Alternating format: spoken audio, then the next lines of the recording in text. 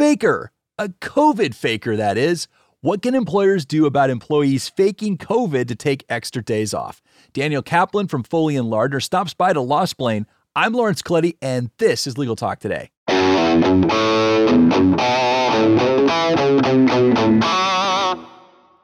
Welcome back, listeners. We're going to jump right into it after we thank our sponsor, Nota. Nota is powered by M&T Bank because you went to law school to be a lawyer, not an accountant. Take advantage of Nota, a no-cost IOLTA management tool that helps solo and small law firms track client funds down to the penny. That's down to the penny. Visit trustnota.com/legal to learn more. Nota spelled N-O-T-A. Terms and conditions may apply. Let's say hello to our guest, Daniel Kaplan. He's a partner at the law firm of Foley & Lardner. Welcome to the show. Thank you, Lawrence. I appreciate it. Glad to be here.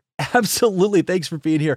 Obviously, we're going to be talking about COVID fakers today, but you wrote a great piece on this at the Foley & Lardner website. It was titled, "Help, We Think Our Employee is Lying About COVID-19 Exposure or Symptoms." And I thought it laid out some really great ideas for employers out there. But before we get into our discussion, let's build out the bona fides just a little bit. What kind of work do you do at your law firm?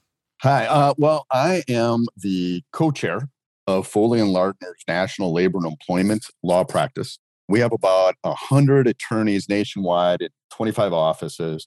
Myself and one of my partners, Jack Lord, out of our Miami office, co-chair the department. We've co-chaired the department for about 3 to 4 years now. I've been practicing solely management side labor and employment law for about 25 years. Time certainly has flown. Well, I noticed you said Jack Lord, and I'm assuming you're not meaning the famed Jack Lord from Hawaii Five-0, the original series, right? I am not, although he might like to think so. Excellent. So let's get into this COVID fakery here. And so just in terms of when one of your clients, an employer, comes by, what are some of the typical scenarios, sort of telltales that they might be getting taken by one of their employees? So a lot of times what ends up happening is you have an employee who repeatedly reports that they've been exposed to COVID, not actually tested positive, but just exposed. So that's typically a telltale sign. An employee who is repeatedly calling in or advising their employer on a Friday or on a Monday or Tuesday, those days that correspond to a weekend or days off or holiday times off, those are usually telltale signs that we have some concerns or need to look in it a little deeper. Now, I noticed there was a 2-week concern there, like a window. So the examples that you gave in your piece, said, okay, they've got a big, company holiday out there. Everybody gets these days off. And all of a sudden, someone's 14 days ahead of time, calling in symptoms. But one of the things that was curious to me is, we've had vaccines out for a while, and these vaccines are in the high 90s in terms of effectiveness. Is that 2-week window still applicable? Is the concern about liability still? What's going on there?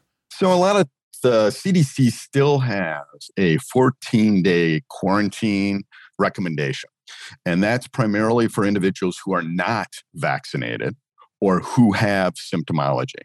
You can shorten that quarantine period to 7 or 10 days, but according to the CDC, that's not a best practice. A best practice continues to be a 14-day quarantine if an employee has been exposed to somebody with COVID or he or she has COVID symptoms.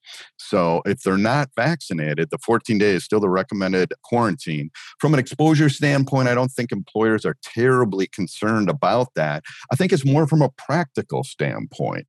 If an employee actually has COVID, they don't want that employee in the workplace. A lot of employers have limited number of employees, and they can't afford to have COVID run rampant through their personnel. They just don't have the wherewithal to cover that many absences. Given the COVID environment in terms of legal, and one of the things I talk about quite a bit on this show was the unintended consequences of shutdown. And I realized as soon as we said, 15 days to flatten the curve, I knew it was going to be difficult to reopen. I knew it was going to create a new vector of liability. So with that in mind, if you're starting to notice those patterns as you laid out, a certain employee start to take more days off and they happen to be centered around some of those days that you were talking about, what is an employer allowed to do to smoke them out? Sure. So very much like a fraudulent work comp claim. right? An employer can take all the same sort of steps. So, for example, if an employer wanted to invest in the retention of an investigator to determine whether or not an employee is in fact quarantining, a 14-day quarantine means just that, quarantining in their home, not outside, not at parties, not at picnics, not skiing, not biking, but doing things that involved a quarantine where they're not around others.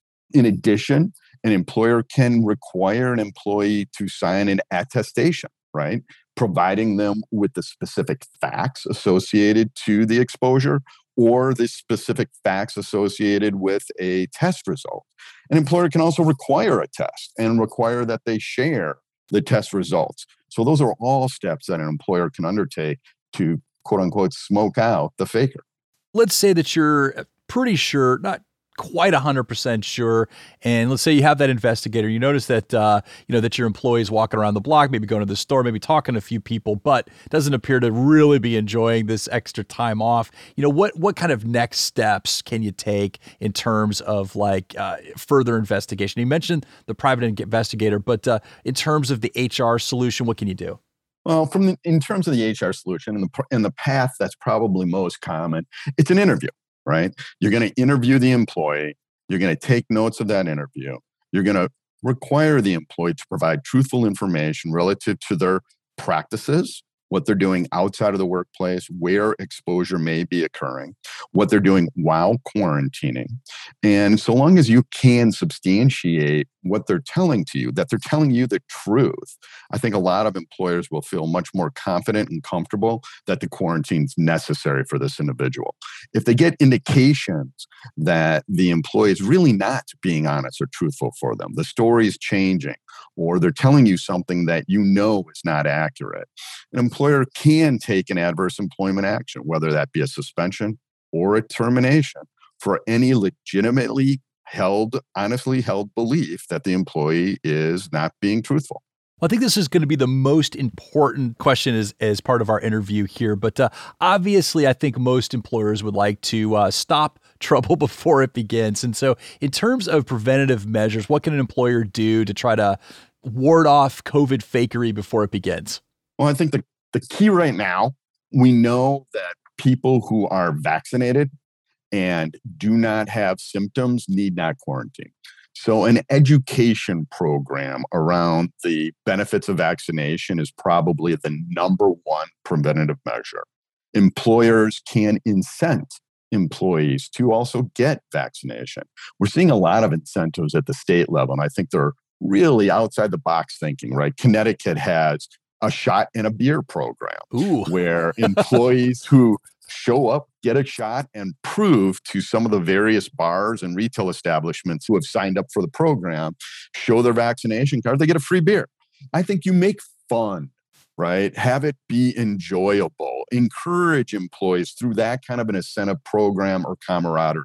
The thing that's not working for employers is shaming, right? By telling an employee that by not getting a vaccination, you're potentially exposing all of your coworkers to a deadly disease. That's not working. What we need to do is make this a little lighter, make it a little more fun, and give them an incentive to get vaccinated. So that's one.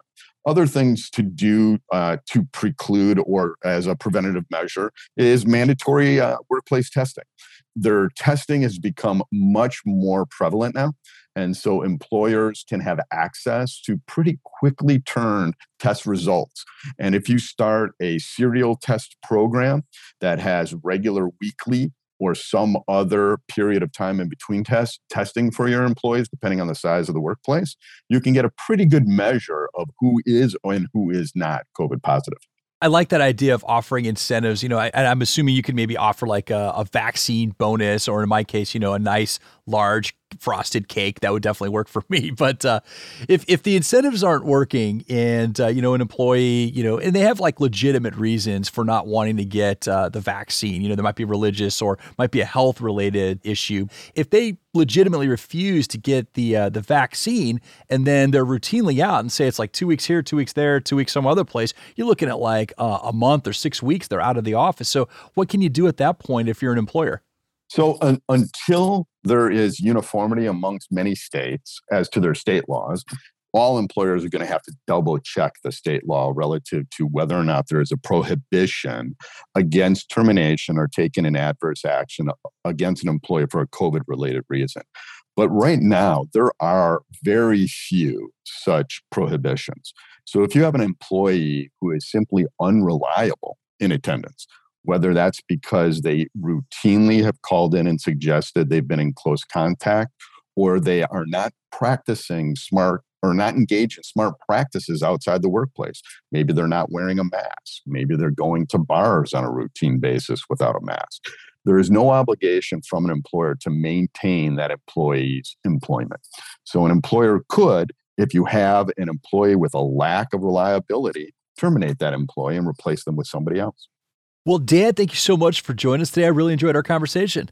Yeah, absolutely, Lawrence. It's a pleasure to be on. Thank you very much for having me. And thank you, listeners, for tuning in. If you like what you heard, please recommend the show to a friend. They might even thank you for it. And one more thank you to our sponsor, Nota. You can find them at trustnota.com/legal. That's Nota spelled Nota. And last but never least, thank you to our team producer, Molly McDonough, and our LTN audio crew for being awesome. They're the best. This has been Legal Talk Today. I'm Lawrence Colletti. Have a great day, everybody.